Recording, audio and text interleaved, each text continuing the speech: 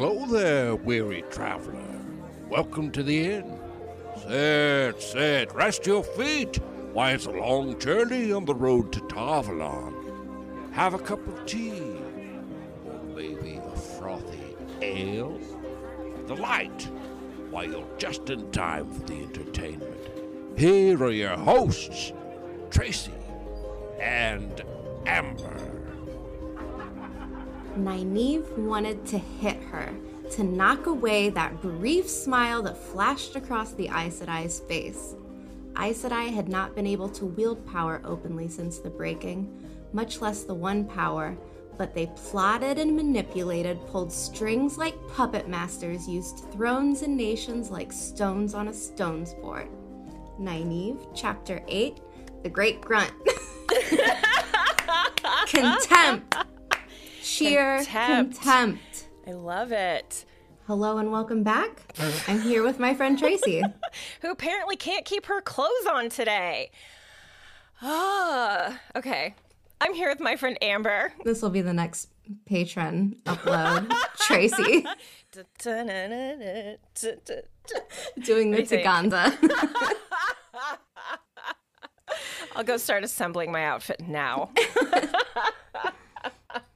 So we are starting today with chapters 5 through 8 in The Great Hunt. These are some really good chapters. This was hard because these chapters were so good.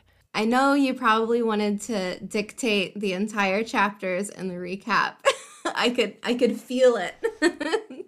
I have so many spots marked out in my book. It's a little ridiculous. Just so many things where I was like, ooh, oh, stuff that says something about the character, things that Jordan writes that are just beautiful or instantly telling. And I mean, that's really how chapter 5 even opens up. Like, I'm pretty sure I grabbed the opening quote for that. It's all the plotting and the manipulating, and we've got some good White Cloaks chapters where I'm gosh. like, oof, chef kiss. Like, Yes. I don't even like the White Cloaks. Neither do I. So good. This is the first time I didn't hate a White Cloak chapter. Let's go. Should we go? Should we go? Yeah, Should we let's do do this? it. Okay, I'm all right. excited. So, chapter 5 is the shadow in Shinar. And this is what we're talking about. This is the opening quote for chapter 5. Stilled, the words seemed to quiver in the air, almost visible. And this, Robert Jordan, I love you so much. This is what I live for. So we start out chapter 5 with a Moiraine point of view. And I love that because there just doesn't seem, in my opinion, like there are nearly enough of them. Like, her and Swan are talking about Rand. And she's like, this is treason. What they're talking about by not handing a man who can channel over to the Reds. This goes against all Aes Sedai teaching for like forever. To me, this is so stupid, though, because there will be a dragon reborn. He's the man that can channel. Right. So, like, what were your plans? Exactly. No one ever talked about this. Right. Like, What were you thinking no about? plan B? No Right. plan B written Yeah. into those tower bylaws? You know what? Yes, you make an excellent point because the Amyrlin is the watcher of the seals, you know? And I mean, we also get it right. Because the Amyrlin has not known where the seals are for centuries. The White Tower has lost them since the Trolloc Wars. So Did they lose them or did they even ever have them? Just curious. I didn't dig too hard on this, but it was just said that they were lost sometime after the Trolloc Wars. So whether or not they had them in their possession before that, I'm not 100% sure, but maybe somebody else. I smell a cover-up. Right. And I mean, if everyone in the Westlands considers the Amyrlin the watcher of the seals, is this false representation of self? Because I feel like it is. Like, this is not your actual job description. You should maybe drop it. So Swan and Moiraine recognize this is serious business. And of course they talk about the horn. Swan says Agelmar like basically pushed the horn in her hands the moment she got there because it was just too much temptation. And like the next point that I have is like they have lost the seals and you had one job. Keep losing the seals. Losing the horn. What's wrong with you guys? Losing it all. Yeah, I really love the moment when Swan talks about seeing Rand in the courtyard, and she says he blazed. Like the sun. Yes. Blazed. Like you can see it, you can feel it, like what he must have looked like to her eyes in that moment. And that she was terrified at seeing him. And Swan admitting she's afraid is like, I don't even know what to liken that to. It's just not something that happens. She even says it like, I'm rarely afraid, but he frightened me to my toes or something like that. Moiraine states that Rand al'Thor will stand before the world as the dragon reborn, and if she wasn't outing him with his outfits, she is now definitely outing him to the Amyrlin. So they begin making plans, but there is much to be discussed, and they are still kind of in this one-on-one zone that is suspicious. So Moiraine is like, can't talk now. We'll make plans later. Mental note to herself is, I can't tell you everything, my friend. So she's also keeping stuff back from Swan and using this almost as an excuse to get out of there without telling her very best friend everything. We switch point of views now and we go to the White Cloaks. And again, Joffrey didn't hate it. This was so good. Yeah. This is so much foreshadowing for the last chapters of the book. Oh my God. Ooh, so good. Yes. Well, okay, so Jeffrey Bornhold is a high-ranking member of the Children of the Light. I think he's like a Lord Captain Commander or whatever it is that they do. Maybe that's Jon Snow. Regardless. No, Lord, isn't the Lord... or Lord Commander or something like that. It's Lord Captain Commander, I'm pretty sure. But that's Pedro Nile, right? Yeah, he's the top of the top, and then I think whatever Bornhold's position is like it's almost like the Pope and the Cardinals. That's how I see it. There are a bunch of cardinals, there's one pope, and they all have like certain powers that are higher than other powers within the church. So this is Jeffrey Bornhold. He's actually a cardinal. Anyway, so quick reminder, because we get so many names and so much happens in the first book. Jeffrey Bornhold is the White Cloak who was in command when Egwene and Perrin were captured and Hopper was killed. So we have already met him. We've had a little bit of experience with him. And truth be told, I'm just not a fan of this guy. So he's called back from Caemlyn. He has like kind of this flashback thought of why he's approaching Tom Head with 2,000 White Cloaks behind him. And he had been called back from Caemlyn where he had felt a push and Morghese could be toppled. And the political implications of this statement like definitely escaped me before, because like you said, I'm the same way. Like I fly through books and I don't necessarily pay attention to all of the nuances. But this moment here like hit me so differently than it has before, because I'm thinking about how close Caemlyn comes to ruin and what that must have looked like in the process. And I'm wondering... Well, we got to see it. I mean, yes. In the eye of the world. Yeah. This was... Like, Rand was afraid to be out on his own because of the colors that covered his sword. Caemlyn was in a rough spot, and the White Cloaks were there instigating it the whole way through. So he's kind of pissed off that he's been called back because he feels like they were really close to accomplishing their goal and, like, getting a foothold in Caemlyn, because, like, nobody ever invites the Children of the Light to anything. But now he's on this trip, and he's thinking how old he is. This thought really just killed me. He says, at least he hadn't killed any innocents in his life. And I was like, like gag, what the hell? Because how do you know? Like knowing what he did, how he talked to Perrin and Egwene when they were like under his guard, he wasn't trying to find their innocence. He was trying to see them as dark friends. But he also didn't kill them. He probably would have taken them to questioners in the end, and they probably would have been killed. But he seems like a guy that doesn't really like to get his hands dirty with the whole torture thing. So. Yes, yeah, and he seems very procedural, like he follows the rules, and that's cool, I guess. I think that's what keeps him from being a really bad character. He even comments about how his son, Dane, is off with Eamon Valda, and he's like, Valda is not the guy I want with my son because he's a little too zealous, and I can totally see him falling in with whatever Eamon Valda has to say. And of course, both of these characters come back later, and I won't get into it. I'm just going to drop it there and go on. So Bornhald is met by the second in command of the group of White Cloaks that they are meeting, and he finds out that they're there to meet a bunch of questioners, also known as the Hand of the Light, also known as the Torture Crew, by me from now on.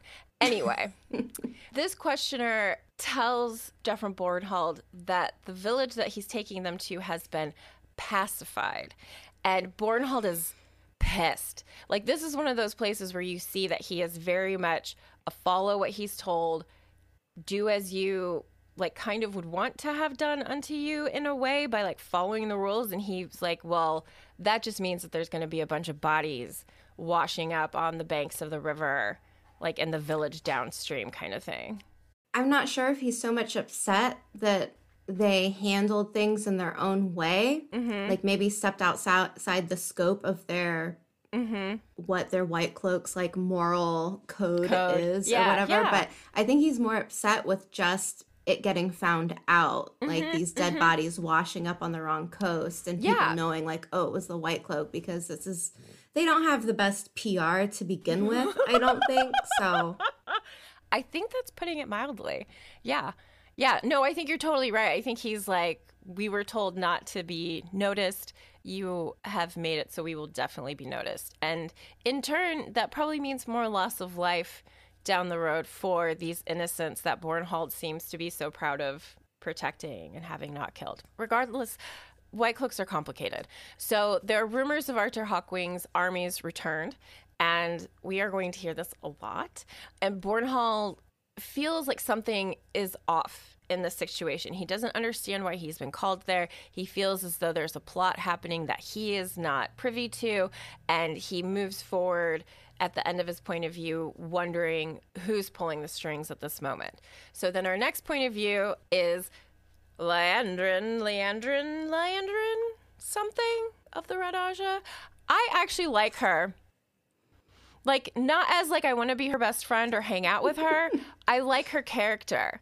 In some ways, she's not anyone that I ever was interested reading her points of view or anything. It was just like, oh, another shady character with no redeeming qualities. That's a really good way of looking at her, yeah. I think that's actually why I'm kind of drawn to her, though. You know, like... No, I don't know. Tell me. She's great. I love her. She's fun. Good times. She's not fun. Let's talk about how not fun Liandrin is and why I like her. So in this particular point of view, she is on her way to see the Lady Amalisa, and she finds Amalisa in her chambers reading and laughing in front of the fire with her ladies. And I think this scene is so charming. They're so cute. Like, anytime Robert Jordan mentions like a group of women hanging out, drumming their heels on the floor and laughing, I just kind of get a little chuckle. So all of the girlish friendliness that Liandrin had shown earlier is gone. And she's like, everyone needs to get out. And I am talking to the Lady Amalisa by herself and leave. And I love that she like gives the command to the air. She won't even look at the other ladies in the room. And I think that that is just, it's so telling of who she is, who she wants to be. So once all of the women are gone, Liandrin goes into full-blown intimidation mode and gets the Lady Amalisa off balance enough to open her up to a weave Liandrin creates. A forbidden weave intended to bend people to another person's will. Who does that? An overzealous red? Question mark? Yeah, that's exactly what I mean. She's just an overzealous red. Nothing exciting to see here. Nothing to see here, folks. Nope. Anyway, so with this weave in place, Liandrin commands that the Lady Amalisa, her ladies, her servants, all be on the lookout for Mat, Rand, and Perrin. And once she gets done with this command, she has this like begrudging thought towards the Lady Amalisa that this woman has power that Liandrin doesn't. And she does have this like thought at one point where she's like, what queen within her has my power? Like, she feels almost Shakespearean in some ways. Maybe that's why I like her. She's just dramatic. She is just purely out to get power. And it's so single-minded. It's so driven. And it's so bad. So anyway, Liandrin wants power. And she's also looking for Mat, Perrin, and Rand. Podden Fane is the last person that we see in this chapter. He's being rescued, but not by who he expected. Yeah, who are you expecting, Podden Fane? Maybe we'll talk about that in the spoilers, Amber. Sounds good. Cool. Chapter 6, Dark Prophecy. So we are switching over to Rand's point of view, and he's asleep on the floor in the women's quarters. Sounds cold and not very comfortable. And we start out with one of my favorite things, another nightmare sequence from Rand's point of view. You love those. Yes. This is a lie. So in his dream, Mat has gone full-blown dagger sickness. And then Perrin is in the after moments of clawing his actual eyeballs out. Then Ba'alzamon shows up in the dream, and Fane is in the dream, Podden Fane, and they are echoing one another, saying things like, the battle is not over, in unison. Nothing creepy about that at all. Do you think they had to practice that? On 3. 1, 2, 3. The battle is never over, Althor. No, you fucked up again, Fane. Damn it. Okay, sorry. I'm Fane in this skit. So, Rand wakes up and Robert Jordan gives us this really nice little recap description of Nynaeve, and she's sitting there and her knitting needles are making click, click, clicks.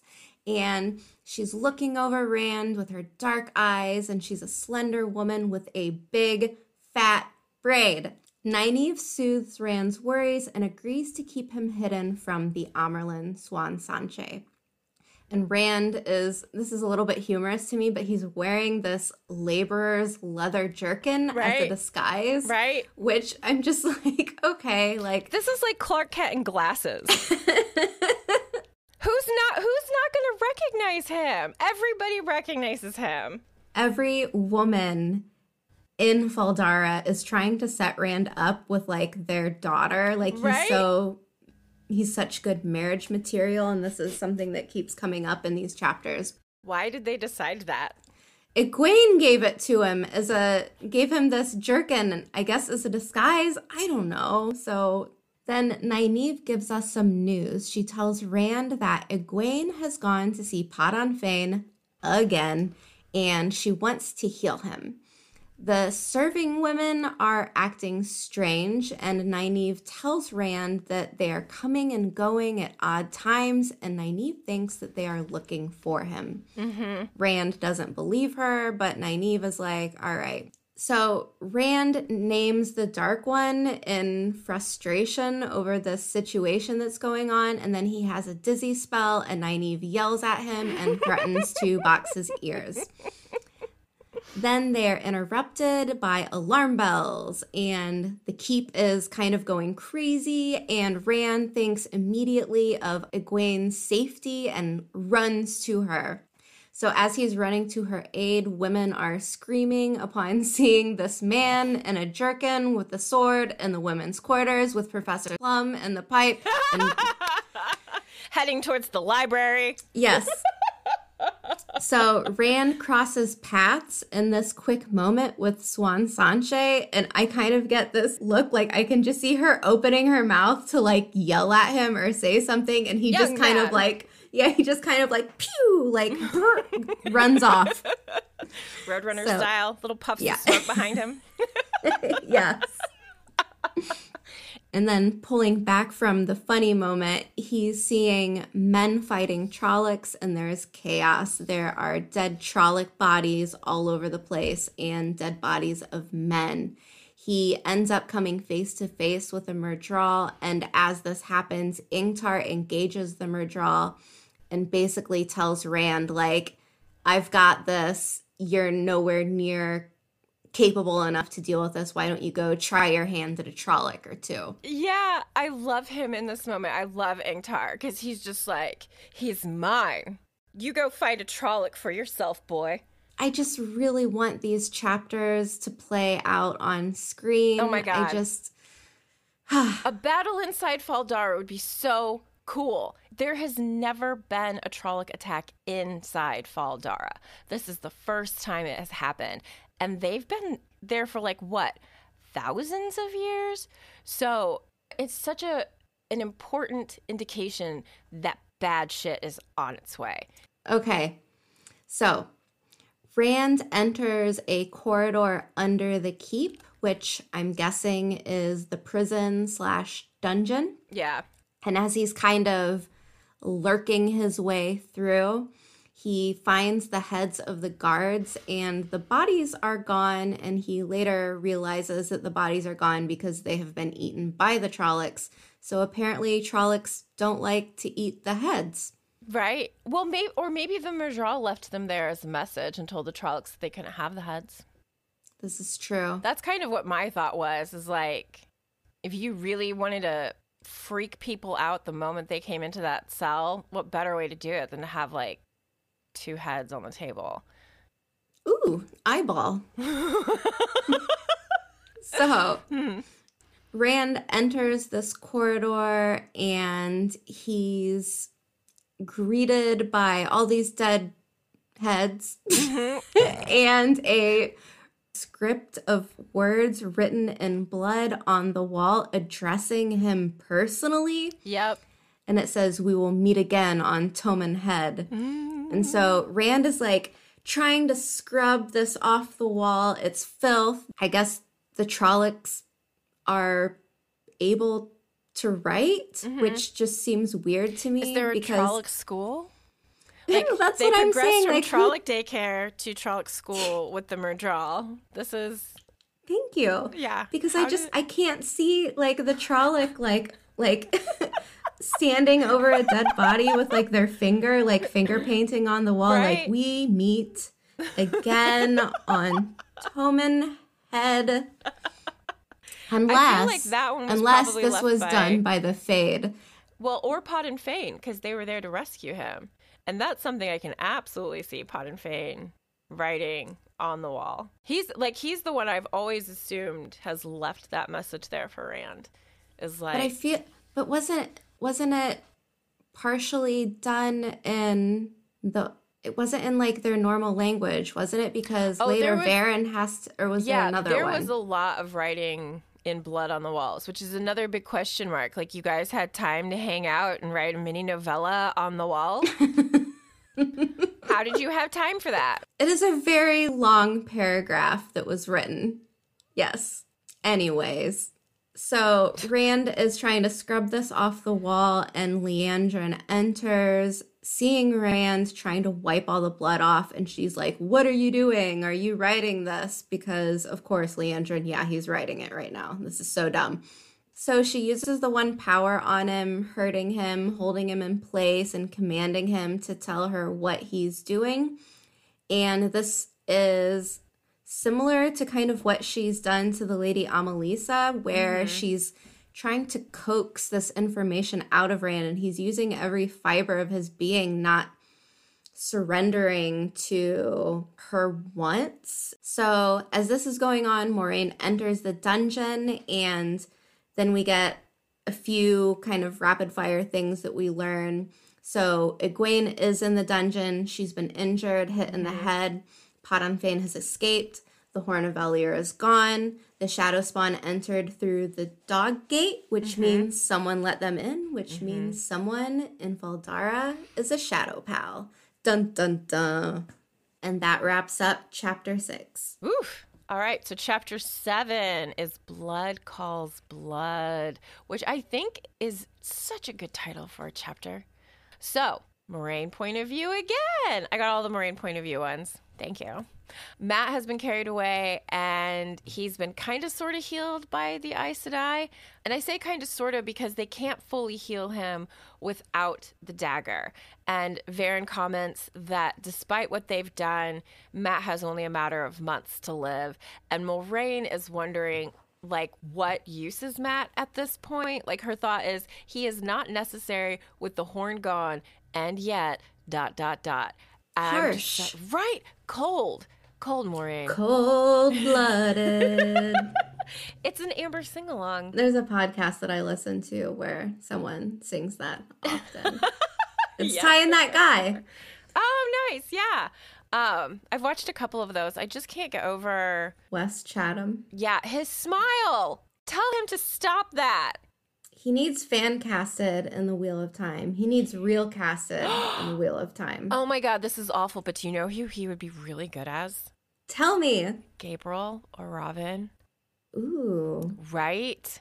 Because he's like tall and muscular and well built and good looking. Like, Yeah, I but could see more gays falling for him.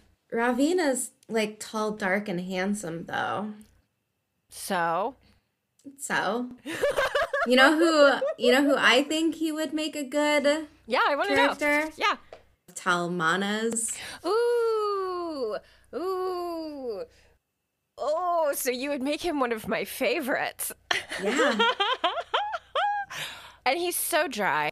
Let's see here. We were talking about how cold Moraine is. So the Amyrlin attempts to dismiss Varen. She's like, hey, we're all tired.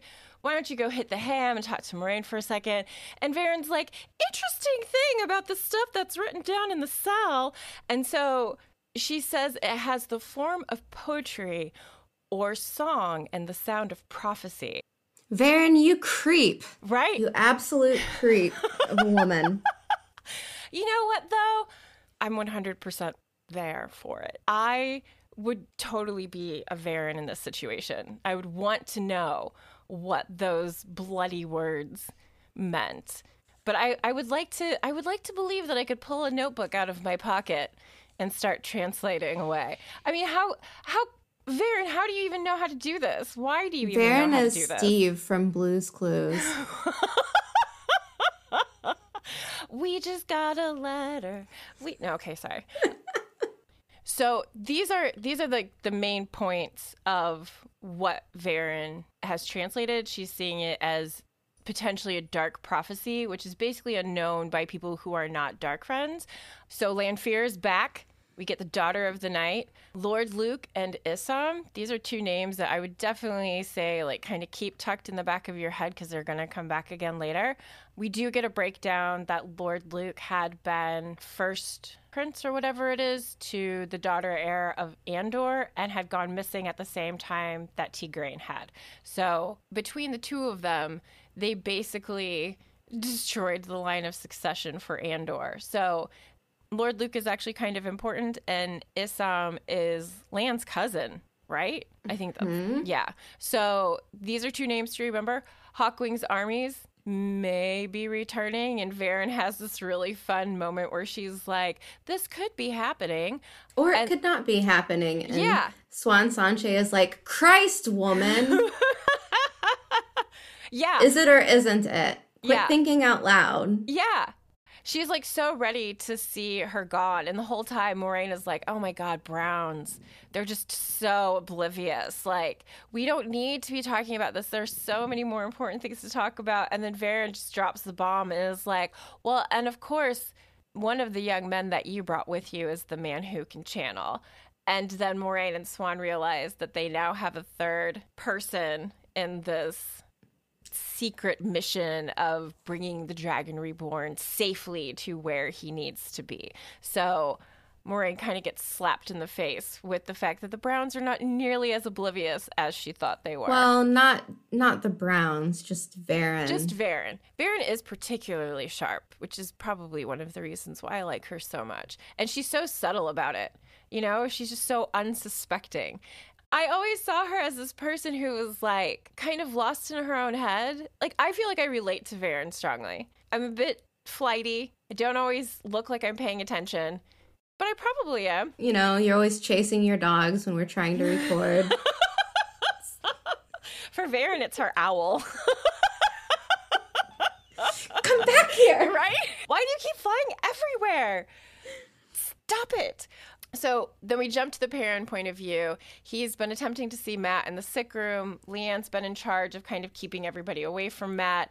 He waits until Leanne takes like a little break, and then he goes over and he sits next to Rand in the sick room, and we get this momentary exposure or thought of Perrin's extra sensitive senses at this point. He notices that the sick room smells like death and sickness like to him. sick? Yeah, exactly. And then also that Mat smells wrong. He looks like he's going to recover, but there's something still wrong with him.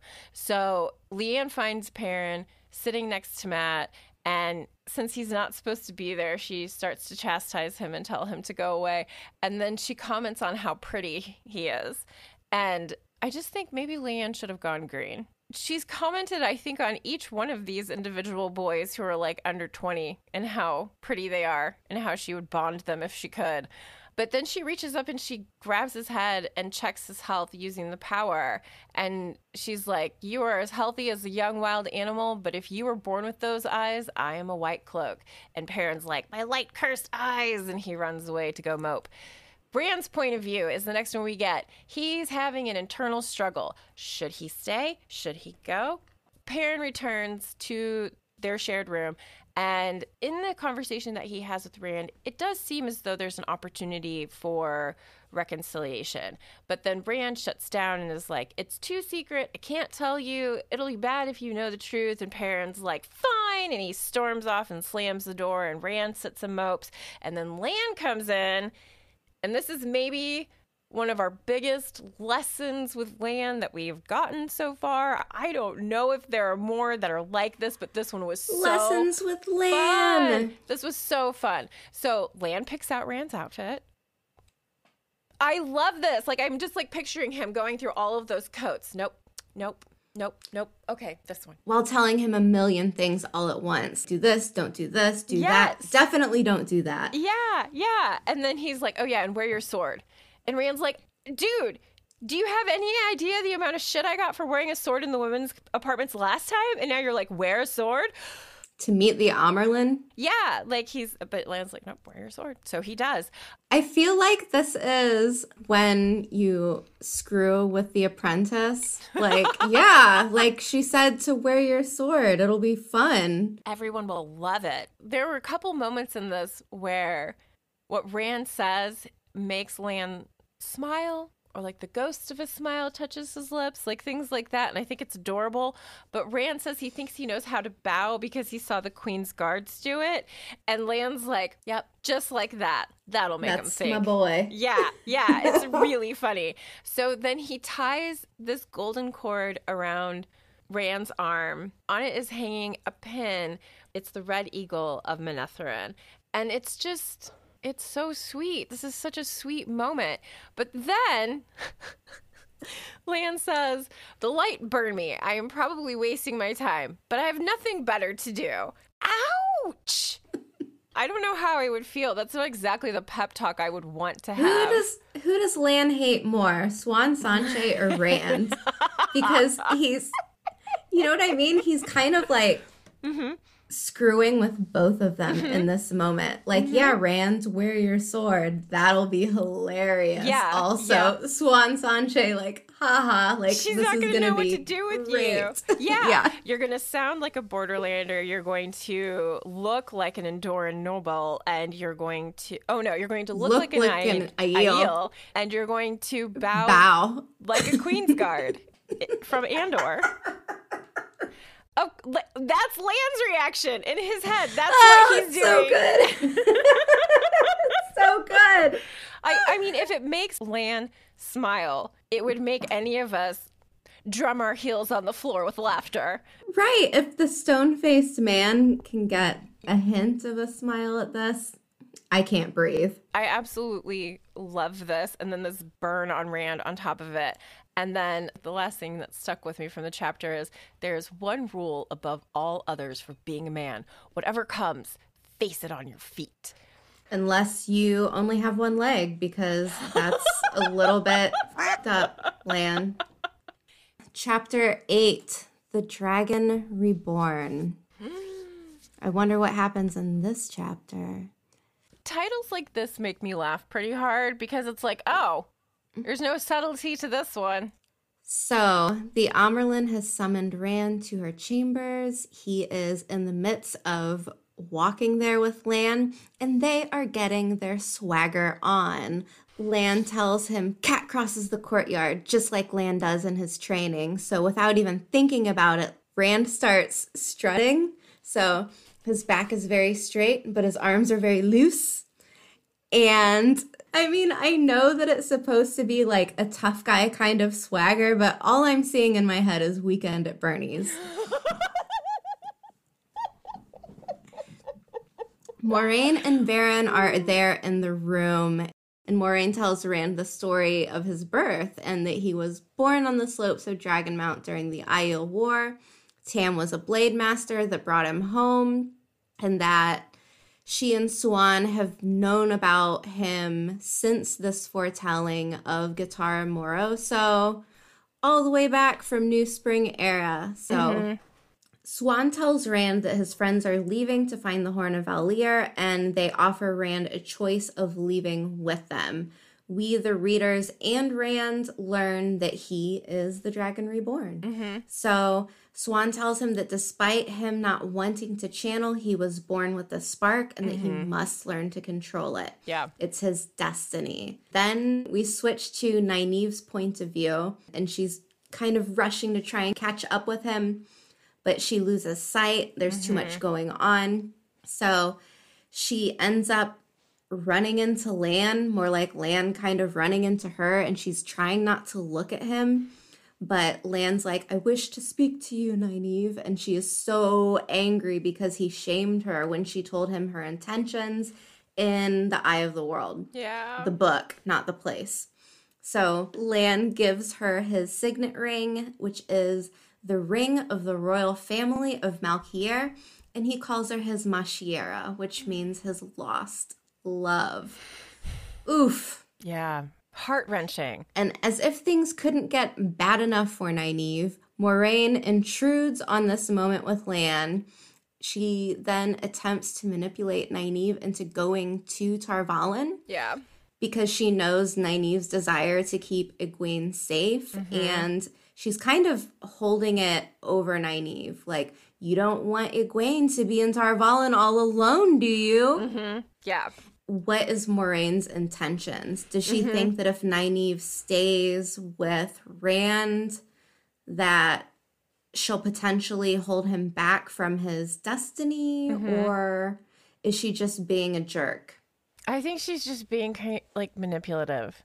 Maybe it will become clearer as I read on. But at this point, I'm really trying to figure it out. So in that particular conversation, Moiraine says, you will never learn what you need to learn to be able to kill me. That is one heck of a statement. Yeah, but it still doesn't answer any questions. No, it just adds to it. It's like, why would you tell that to her? She really wants Nynaeve to get to Tar Valon, but why? I mean, is it so that like the Blues get more power somehow because now they found these girls? Maybe it's like, oh, like we can present you there, and they know how strong she is. But because I mean, they were talking about how the Reds were all like, we found Elaine, and she's like the strongest in 1,000 years. So Moiraine knows how to push all of Nynaeve's buttons. She knows exactly what to say to kind of push her in the direction that she wants her to go in. And in this one, she's pushed like every single button she could possibly push. And Nynaeve just feels kind of off after it, you know? I almost also wonder if Moiraine is just being a jerk because she's feeling things through the Warder bond. And oh man, I hadn't thought about that. I mean, I don't see Moiraine as really being that possessive over Lan, but it's possible. It's possible. Yeah. No, that's a really good point. I had not thought about that. I mean, the relationship isn't sexual that we know of, but I feel like maybe it's more or less like trying to guard their emotional bond, not their water bond, and their water bond. Maybe she just really likes having the most badass warder in Tar Valon. I would. She doesn't want to lose that. I'm competitive. Yeah. I'd Same. love that. Yeah. So, where was I? Okay. So, Moiraine intrudes on this moment, and Nynaeve thinks about hitting Moiraine, which is from the quote that I pulled from the beginning of the episode, and she wants to knock the smile off of her face, which I live for, because in this moment, I do too. Yeah. That was so awful. And Nynaeve is just getting over the fact that Lan basically turned her down in the last book, and now he's giving her his signet ring, like basically being like, I'm gonna die, and here, take this thing and throw it away if you don't want it. It's just all these kind of like mixed emotions and feelings, and then Moiraine smirking. Yeah. It's like, thanks, Moiraine. girl. Unnecessary. So, or who knows, maybe this is complete narrator bias and Moiraine did not smile at all and Nynaeve is just pissed. I love it when you point out the possibility of narrator bias, because I never think about that. And then you say something about it, I'm like, oh! Everyone could be lying. Everyone could be lying, because I mean, think about it. The way we all see things is based on our point of view, on our experiences. And a lot of times we have tendencies to project what we want to see in other people. And I think in a lot of ways, that's what's happening with Nynaeve right now, is she's kind of like, she's just not in a very good place at the moment. No. Speaking of people who aren't in good places, we then switch to Egwene's point of view. She thinks to herself that Nynaeve is mooning after Lan, and then she does say, like, but Lan's being dumb because it's obvious that he loves her and he just needs to tell her that he loves her. Then in a heartbreaking moment, Nynaeve tells Egwene not to call her wisdom anymore. And this is becoming apparent that parts of their old lives are being put behind them. So Rand is down at the bottom of the women's quarters, kind of yelling and carrying on. And the women are all in a tither about him being wild, I guess. And she eventually finds her way down to him. She's led by some woman, I forget her name, doesn't matter. And she tells him that she is going to go to Tar Valon, and she feels pangs of jealousy knowing that their paths are separating. And this really hit me. She tells him that she promises she will find a way to help him. And Rand asks her to please, whatever she does, not choose the Red Aja.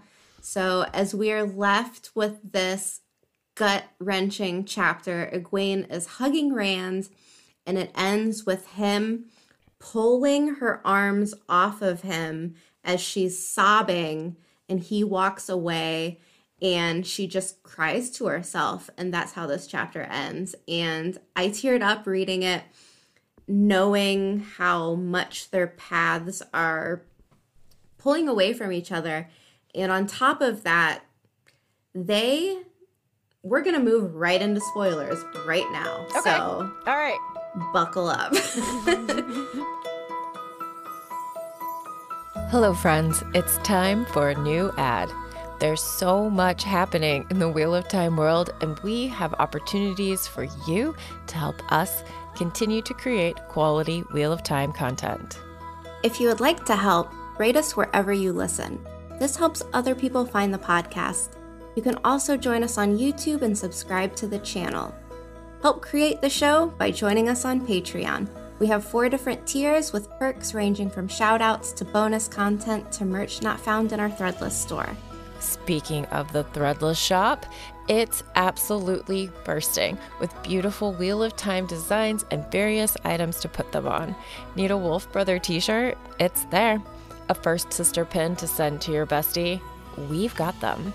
How about a White Tower Dropout sweatshirt? You know Amber made one. The point is, we love the Wheel of Time. You love the Wheel of Time. Go get some merch that shows it. You can find links for Patreon and our Threadless shop in our show notes. One last thing. You guys are the best. Your support means the world to us. Thank you for being the amazing people, humans, sentient creatures that you are, and keeping us company on the road to Tar Valon.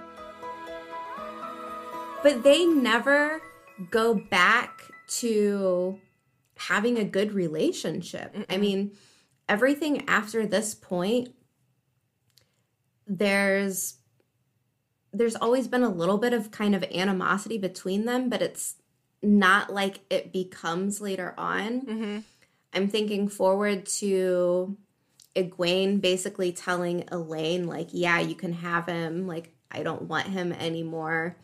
And the relationship never recovers after this moment, I feel like. And I feel so sad for Egwene, but I also kind of see how their stories take this parallel path where Rand for a while feels like he has to become hard like Queen Diar, like Stone Rand, like Hard Rand.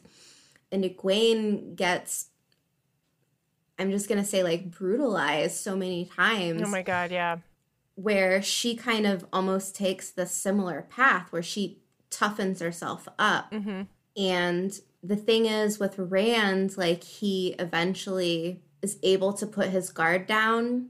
And Egwene does a little bit too. I feel like her bonding Gawain was kind of her, like, opening herself up to be heard again.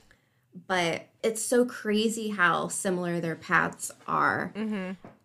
Rand does some pretty horrible stuff. Egwene does some not so great things. And it's just interesting that this is the moment where things branch off for them.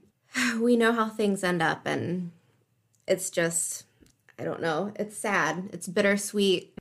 But I don't think that this is her completely being upset at losing Rand. I think that she's a long way from home. It's all kind of hitting her at once.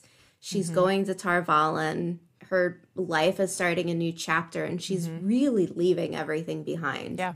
No, I think that has a lot to do with it too. Like, watching Rand walk away is basically like watching her expected future walk away. You know, Right. like she is saying goodbye entirely to the life that she thought she was going to have. And now that life is going to be something she could only have imagined before Moraine's arrival and finding out that she could become Aes Sedai. Egwene is sensitive enough and aware enough of, like, what's going on that this is a heartbreaking moment in multiple ways. I mean, she might not even know why she's crying right now. Yeah. It's just being hit with so many things. So, Yeah. I sometimes cry Anyways. on vacation, even when I'm happy. It's fine. yeah, Faldara sounds like a stressful. great vacation. They didn't even get to have their feast. You know? I was actually kind of Again. looking forward to that. Yeah. Again. No Beltane, no feast for the Amerlin. God, those Trollocs are the worst party crashers ever. They show up a day early, fuck shit up. Speaking of party crashing, again, just I love these little attentions to detail. The women's quarters in Faldara don't have real windows. They Yeah. have arrow They have slits arrow slits. with cute curtains. It's awesome. This will make it better. Faldara Keep is a fortress. It's palace, true. fortress combined. It makes sense, you know? And you know what? I just about guarantee that most of those women in the women's quarters could pick up a bow and arrow and use those arrow slits too. I wonder. They seem wonder. like that kind of bunch. I find it also odd, too, that there aren't supposed to be any weapons in the female quarters. And I wonder what the rule behind that was. Because you would think, being where they are, this close to the Blight, they might like that security of just maybe having something around Yeah. just in case. I mean, that does create an incredible dependence on The men? the men. Yeah. Yeah. I don't remember which chapter it is, and I don't remember who said it, but I feel as though someone had said no one would ever wear a weapon in the women's apartments. No one would ever need to. and any man would fight and die for defending the women inside there. So it's the woman whose name I've forgotten that leads Egwene to Rand. Okay, yeah, because I remember that part, but I do find it weird, not to, especially in a place like Faldara. Yeah. So interesting. So chapter 5, one of the things that Siuan and Moiraine talk about in the very beginning of chapter 5 is the possibility of being stilled, and they discuss what has happened to Amyrlins in the past, and that they usually end up being scullery maids, more or less. And Siuan says, no one can rally around a woman who must scrub floors and pots all day. And I'm like, oh, really? Really, Siuan? No one? Because that's exactly what Egwene does later on. And well, it's alluding to being stilled, and it's also giving us like history flashbacks of Tetsuan and Bonwyn. Yeah.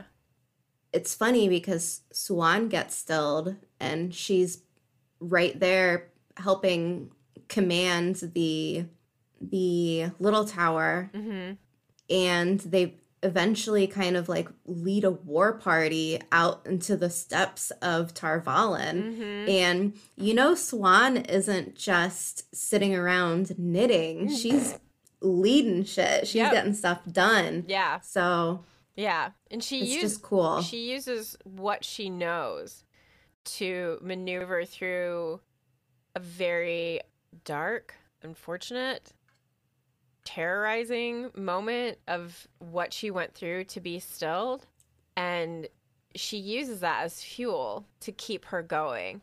And I think she also kind of forgets like what her roots are in that statement. Like, if you have the grit for it, if you have the determination for it, it really doesn't matter what you're doing. You can still find a way to make a difference. And Siuan faces that really hard, like post-stilling and escape and finding her reason. So I find that interesting, and you're very, very correct about the foreshadowing. Internal thought from Moiraine, yet the world will burn, Siuan, one way or another. Whatever we do, you could never see that. I'm kind of wondering about this because I feel as though in this moment, Moiraine is like the pessimist and Siuan is the optimist, if you will. After talking about being stilled? No. When they move to talking about Rand being the Dragon Reborn and like what the consequences of allowing Rand to be the Dragon Reborn will be. And Siuan is kind of like, well, as long as we guide him, everything is going to be fine. And Moiraine is like, even if we try to guide him, and we've seen that that's barely possible, the world is still going to burn. People are still going to die. There's still going to be tragedy in abundance as this unfolds.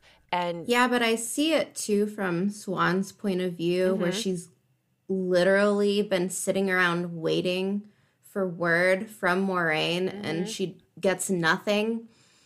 So she's probably still in that place of like, okay, we found him, and excited about it, like this is good. But Moiraine has been trekking all over the Westlands with him, pulling her hair out like, no, it's not so good, trust me. Yeah, it's not that great. I found that statement interesting, that one of them looks at it one way and the other one seems to look at it in a different way. Anytime Eamon Valda is mentioned, I just kind of want to throw up a little bit. I really hate this guy. But one of the things that I think is intriguing in this particular moment is when Joffrey Bornhald is thinking about his son, he's thinking about how overzealous he is.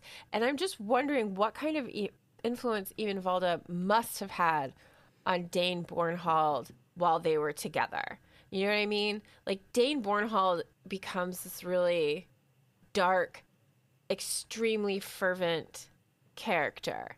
And I'm like, Eamon Valda just to me is blah. So I'm wondering, like, did he rub off on him? Was that fear of Joffrey God, I can't ever say his name right. Was his fear founded on reality? You know what I mean? Because I mean, he doesn't ever find out. He dies by the end of the book. Well, Joffrem has something against questioners in general. He thinks they're like beneath him. So like you've got two categories here. You've got the military guy who's just the follow orders, like the military grunt. He can follow orders, he can get the job done. But on the other hand, the questioners are the spies. So it's kind of like two opposing ideals. You have the one that probably see themselves as like really brainy and smart and dealing in espionage, and the other one is just kind of like a hammer. You know what I mean? So there's two classes, I guess, where they wouldn't feel like they mix so well anyways. And then Dane Bornhald just goes nuts after his dad dies. So I feel like maybe he just needs a new daddy. I don't know. Maybe he's looking up to people that he shouldn't be. Do you know what I'm saying? Yes, I do. And that absolutely makes sense. This is another place I don't understand when the questioner that meets up with Joffrem. says he uses this reasoning that there's no central oversight for the villages around them. He's like the best that any of them have is a village council or possibly a mayor. And his brain just makes this leap that means that there are dark friends there. And the Children of the Light are always welcome where there are dark friends because that's their whole purpose. And so he has like this really weird, like if no one's looking after them, we're the ones that are going to look after them. And that involves torture and killing people. So that's fun.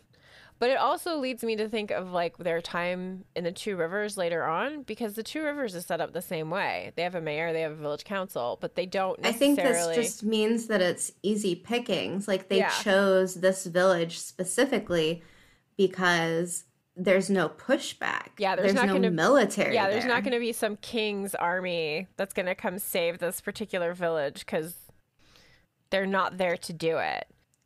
Anyone that stands up against them without any true authority, so they don't have a king, they don't have a mayor or whatever, then they can just call them a dark friend and easy. Done. It just seems like such a thin branch to stand on. Like, I think we can see behind that, you and I, and definitely Joffrem, that has nothing to do with it except for the fact that it makes that particular place easier to invade, like you said. So it's just more of an excuse than anything else. Yeah.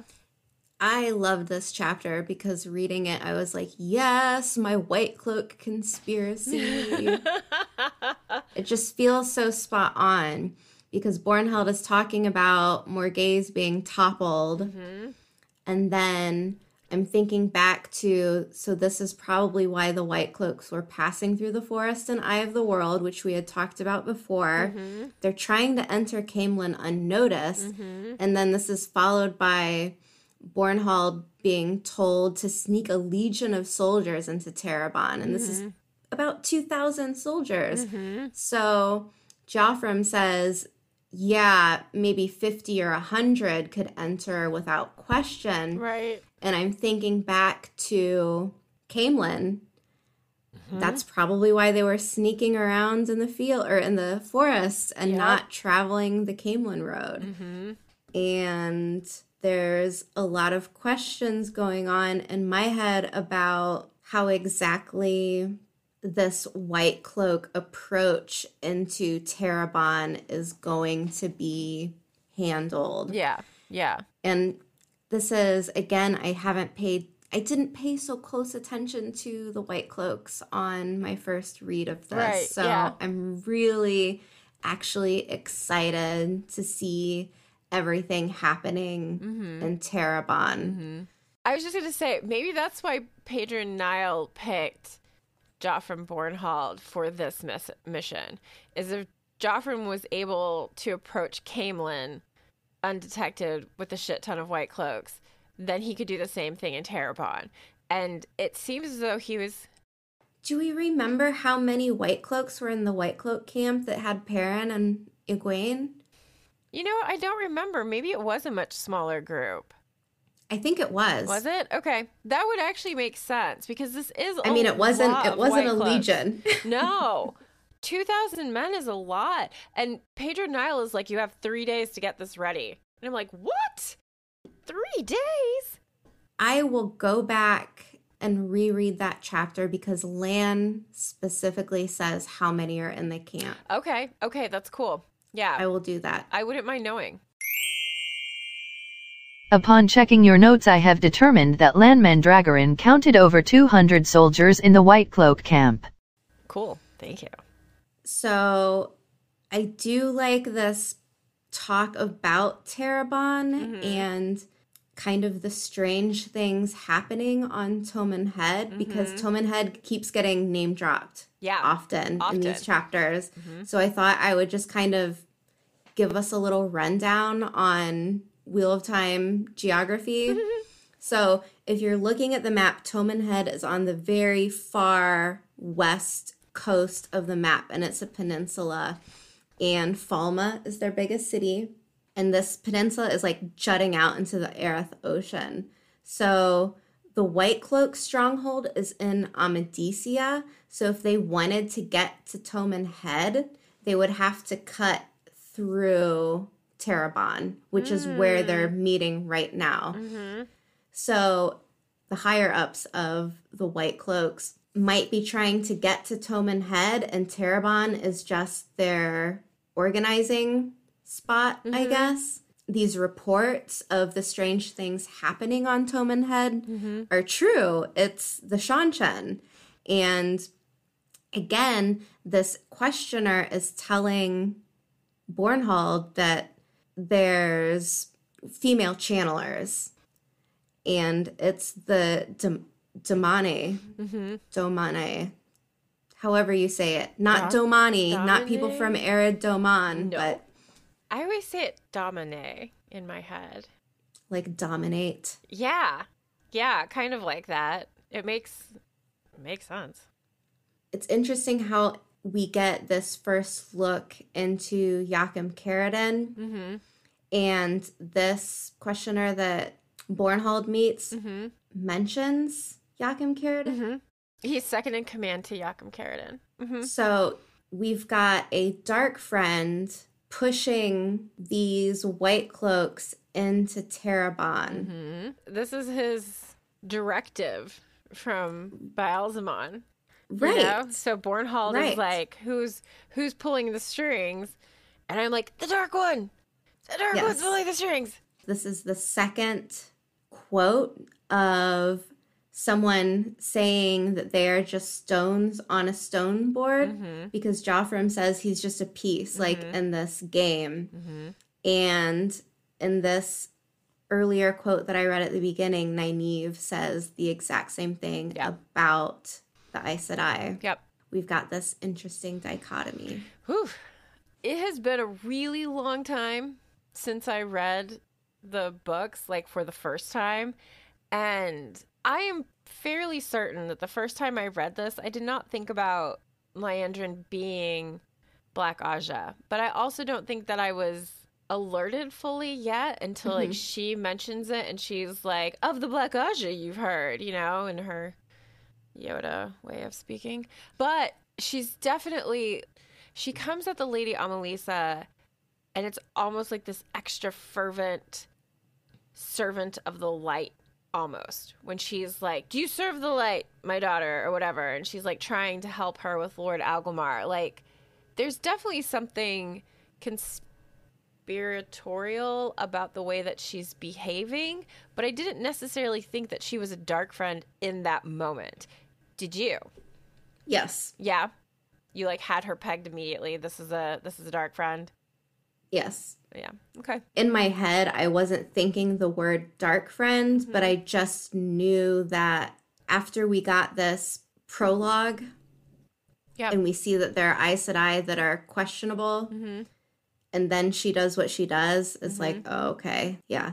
Yeah. She's projecting hardcore. We know Mm-hmm. she's a dark friend, and then she's accusing the Lady Amalisa of being a dark friend. It's just like, Yeah. Her like whole power trip throughout that entire thing is so frustrating. She is legitimately the most frustrating Aes Sedai I think we meet throughout the series, in my opinion, because she's always, or maybe I think I'll say Black Aja, because she's always wanting more. She's always looking for power. When she's talking about this compulsion weave that she can't do properly, she's like, how hard she tried to make that particular weave be more than what it was. And then Moghedien shows up and is like, hey, by the way, this is what it should look like. And Liandrin is like, fuck my life, you know? So I'm always very curious, because it has been so long since I've read the books, that what first impressions were. I mean, your first impressions are much more recent than mine are. But I love that you had her like pegged as like a dark friend or someone evil.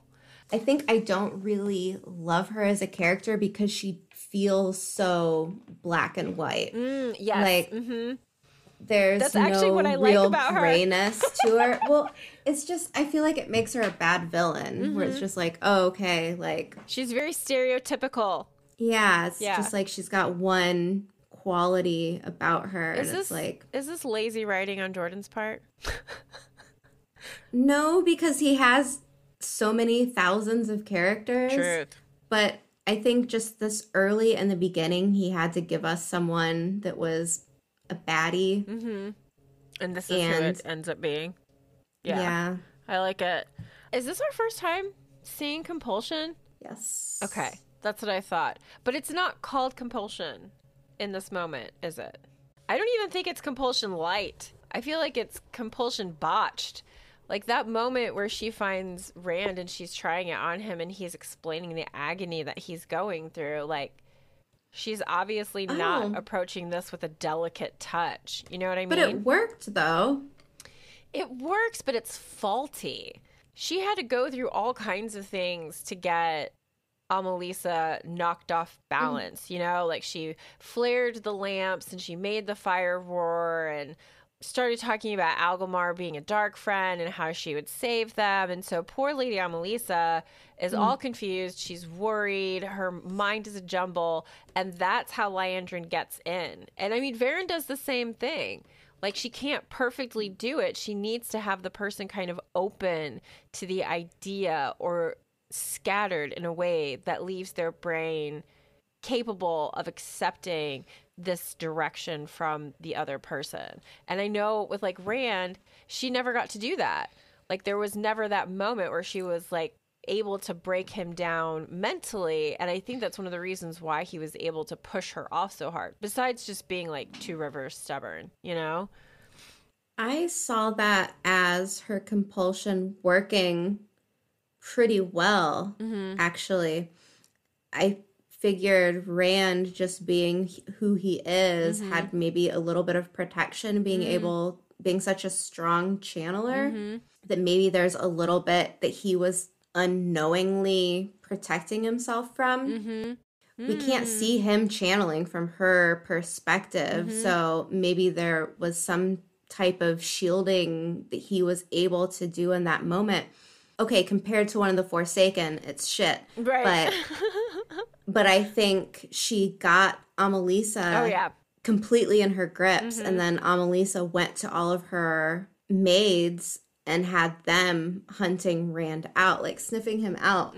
So it worked pretty well, I would say. Yeah, I wouldn't say that it's ineffective. It certainly does the job.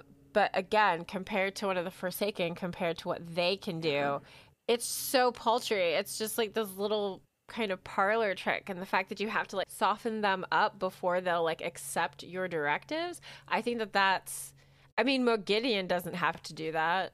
Yeah. Grendel is like the worst. Grendel's great at it. She's like, hey, I'm just going to erase your whole mind and replace all of your thoughts with nothing but worship for me. That's why she has lower. Cut dresses. Yeah, It's a maybe she just distraction wears tactic. lower.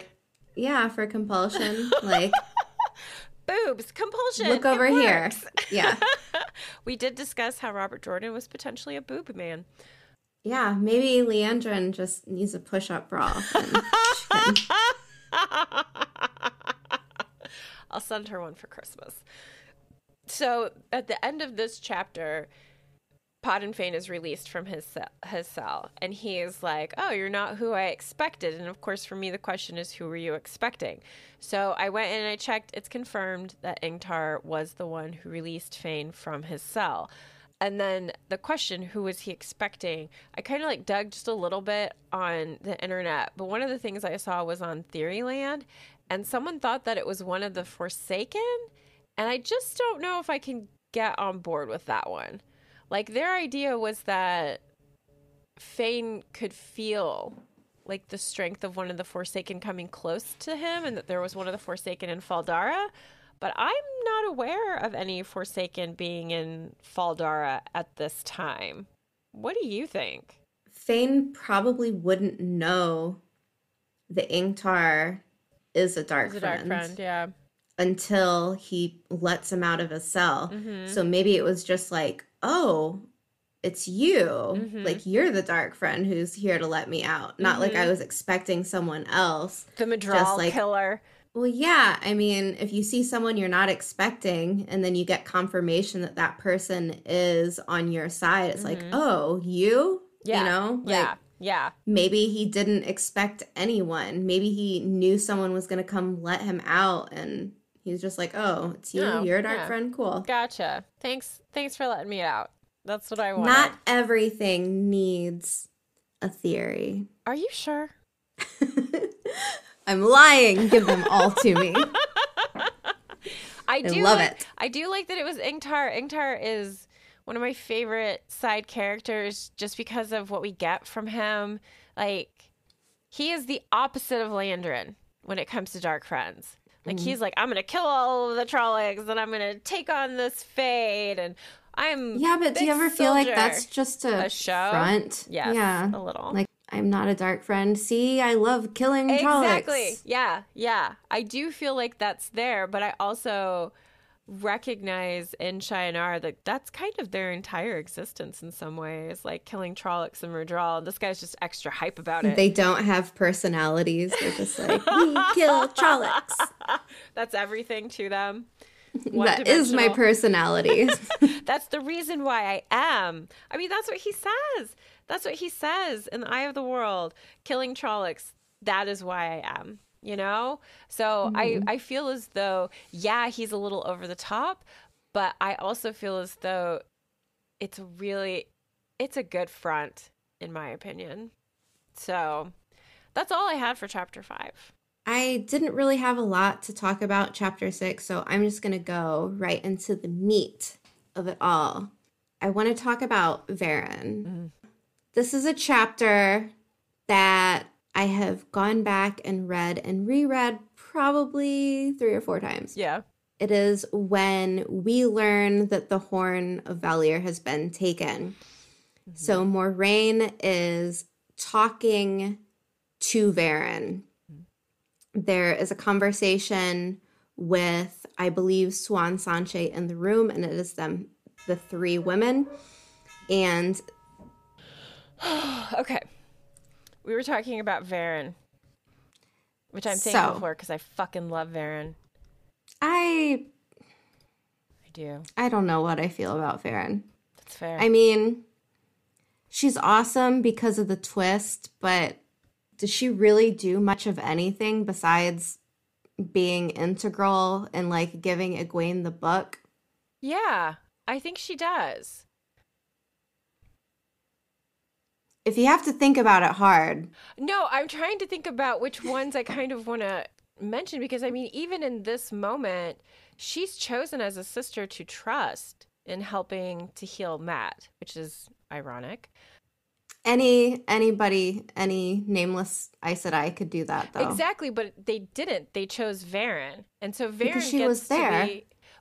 But they were like, we have to choose specific sisters because some sisters will take this the wrong way. Like they will see the shadow in something when it's not there. So there was a... But that essentially doesn't affect the plot at all. Like it could be, if it was anyone else, it wouldn't change the plot. Do you know what I'm saying? I see what you're saying. Okay. Well, the other thing that I'm thinking about is when she is in Cairhien after Dumai's Wells, and she's working with the Aes Sedai who've been taken captive or have sworn oaths, and she's using compulsion in that moment to kind of make sure that they do specific things. What those specific things are, I don't remember.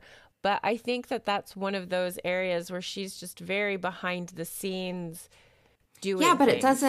it doesn't really affect the plot at all. I mean, if you left these Aes Sedai that were supposedly untrustworthy and they were the bad guys. I mean, they don't need a storyline after that. Yeah. You know, like Yeah, that's cage true. them up, send them off back to Tar Valon. Like it doesn't really make a difference what happens. I feel like her entire plot is just a question of whether she is or isn't a dark friend, only to be revealed that she's not. So like it's a fun mystery, but it's just a mystery. Like the mystery is Varen. I don't feel like it really Supports anyone? I don't know. Like it just, I've been thinking a lot about characters they will and maybe won't bring into the show. And the more I think about Varen, I'm not trying to say that I hate Varen, that I hate that she's included or something, because I don't. But it is going to be a really hard thing casting someone with the name Varen, and they will be expecting the twist from the moment we see her. No, that's actually, I mean, that's a really, really good point. It's a really good point. I think I would be more excited if they were somehow able to work her storyline in without me realizing that she's going to be the one to give us a twist, like one of those moments. But I don't think she's necessary to the Wheel of Time story for the plot. It was entertaining. Sure. Like, it was super entertaining. But does that outweigh her usefulness to the story? And driving the plot line along. Mm-hmm. I don't know. You make some very good points. Rob has a whole episode about what would happen if, like, Varen isn't there, which is really intriguing. I would recommend that to someone. I think you just recommended it to me. Yeah. I think I'll have to watch it now. I'm kind of excited. But anyways, Yeah. going back to Varen in the books, Moiraine is in the room with Varen and Swan, and this is the quote from the book. Moiraine gave the brown sister a wry look. So she's looking at Varen. She then speaks to the people in the room, which is Varen. Then we must find the dagger, sister. We must find the dagger. Agomar is sending his men to hunt for those who took the horn and who slew his oath men, and the same who took the dagger. If we find one, we'll find the other. And then Varen nodded. Looking at this very short piece, it could be argued that Moiraine is sending Varen to go look for the horn and the dagger, right? And then we get the moment where Varen shows up and says, Moiraine sent me. So I would like to propose that Varen did not lie. Ooh, She didn't lie. Yeah, because she does. She just used her Aes Sedai twisting of what was said. Moiraine sent her. Yeah, wild. Could argue that Moiraine sent her. Huh. Good catch. I didn't even think about that. Because, I mean, we know there's that moment where it's like Varen lied. Like, people say Varen lied. But I think you make a really strong case for this not being the case. When I first read it, I was like, oh, Varen's a liar. We've got another dark friend on our hands. Yeah. There's enough for her to kind of scoot her way out of this not lie. It's a not lie. It's a not lie. It's an almost lie, but not. I also had a comment about the dagger and Varen because she says that the dagger will corrupt those around them.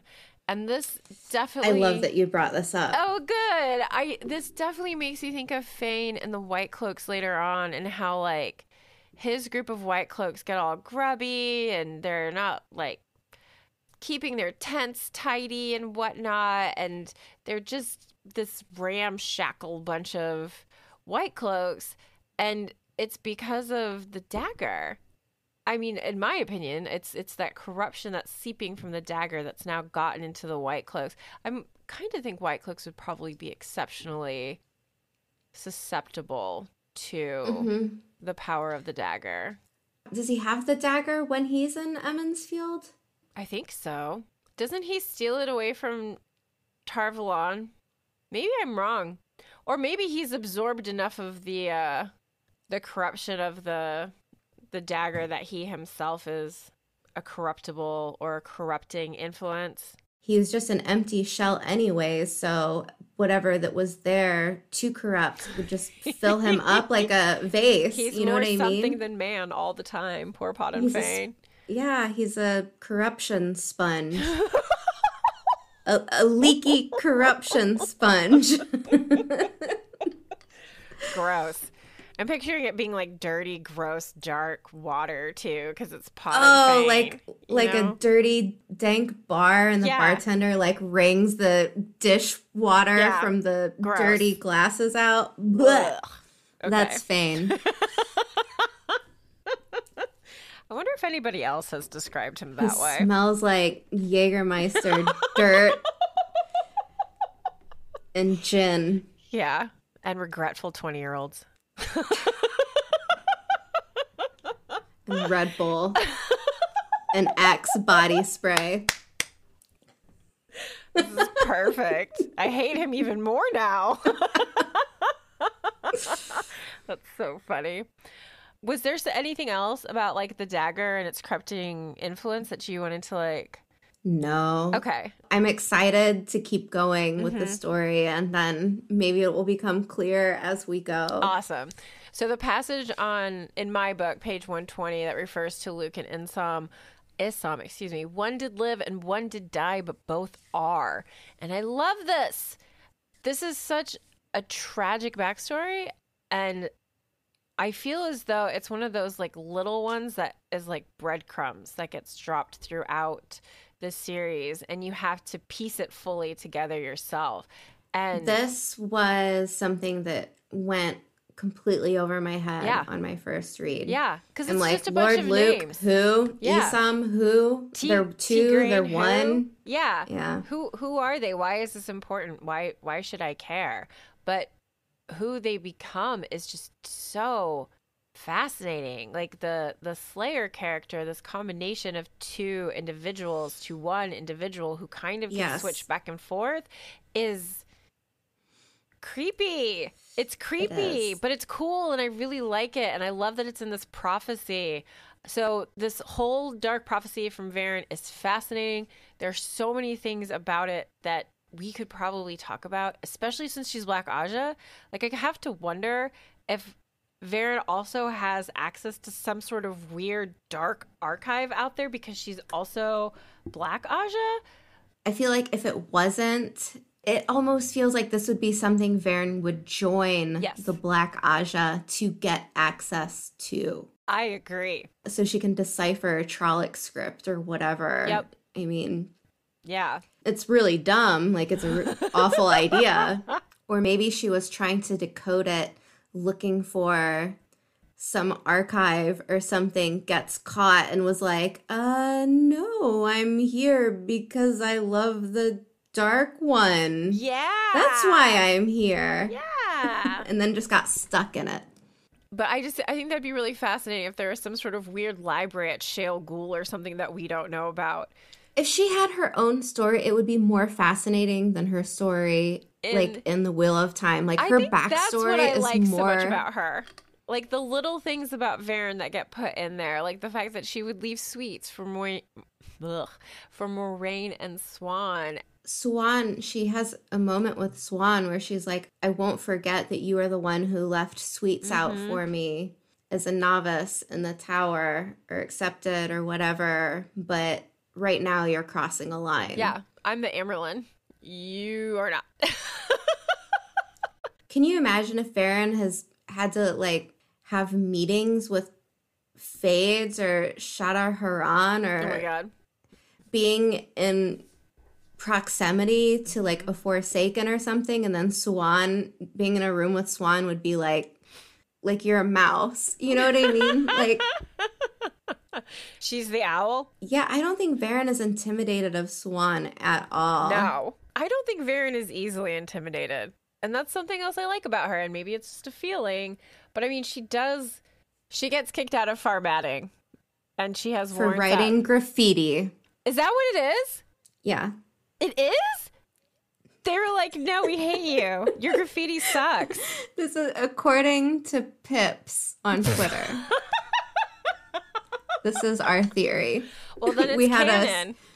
We had it sealed to the... I don't remember if it was sealed to the stable or sealed to the tower. It was one of the sealed to the meetings on Zoom. And we were talking about, what did Varen do in Farmatting to get kicked out? Right? And the unanimous answer was like graffiti that was like, this town sucks. And they were like, get out of here, you thug. So no you subtle ruffian. No subtle Banksy kind of art. Just straight up, this town sucks. Yeah. That's pretty great. I like her forthrightness in that. You know what? Let's plug that, because you know why? Because it's nice. If you're a listener and you don't do it, and you would like to talk to some Wheel of Time fans. Yeah. Like, actually talk to them. Yeah. And you don't even have to talk. Some people just hang out on the phone and listen to other people talk. You can lurk. It's totally fine. Yeah. You don't even need to show your face. So I think the one that I did with you guys, I kept my phone in my pocket the majority of the time and just had my earbuds in and listened and muted when I was using my mixer. yeah. Yeah. If you think this is something that sounds like fun, just get a hold of us or get a hold of Pips or Snakes and Foxes on Twitter. Yeah, and they can lead you in the right direction. Yeah. The conversation direction. Because when we chatted with Zach last week, one of the things that like really touched me was that he was like, this is the first time I've been able to have a conversation with someone about Wheel of Time. And I think there are a lot of people out there like that. Like, I know for me, anytime somebody mentions that they read the series, I'm just like, yeah, let's talk about it, you know? But it just doesn't feel like there are that many people. I feel like that is changing.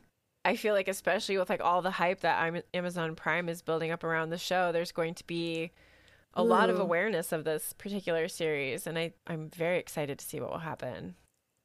You should go on Facebook to the Wheel of Time page and see if any one of your mutual friends has liked the trailer or the show. That's a good idea. That's a good idea. Yeah, finding people who love this series is like, oh, we're best friends now. Someone knock on their door. Can I talk to you about our Lord and Savior the Dragon? Knock, knock, knock. Have you heard shout of it to the world? Rand al'Thor, Nynaeve Almira, Egwene Al'Vere. Yes. Thanks so much for joining us. We will continue to release new episodes every Wednesday. We would love if you would subscribe to the podcast, leave us reviews, and share us with your friends in the Wheel of Time community. Let us know what you thought of our content. Correct us. Send us things we may have missed. You can find links to our email and social media accounts in the show notes. And if you have the Anchor app, leave a voice message for us to play in upcoming episodes. We also have a website where you can find links to our Discord channel, social media platforms, and merch shop. So until next week, Thanks for joining us on the road to Tar Valon.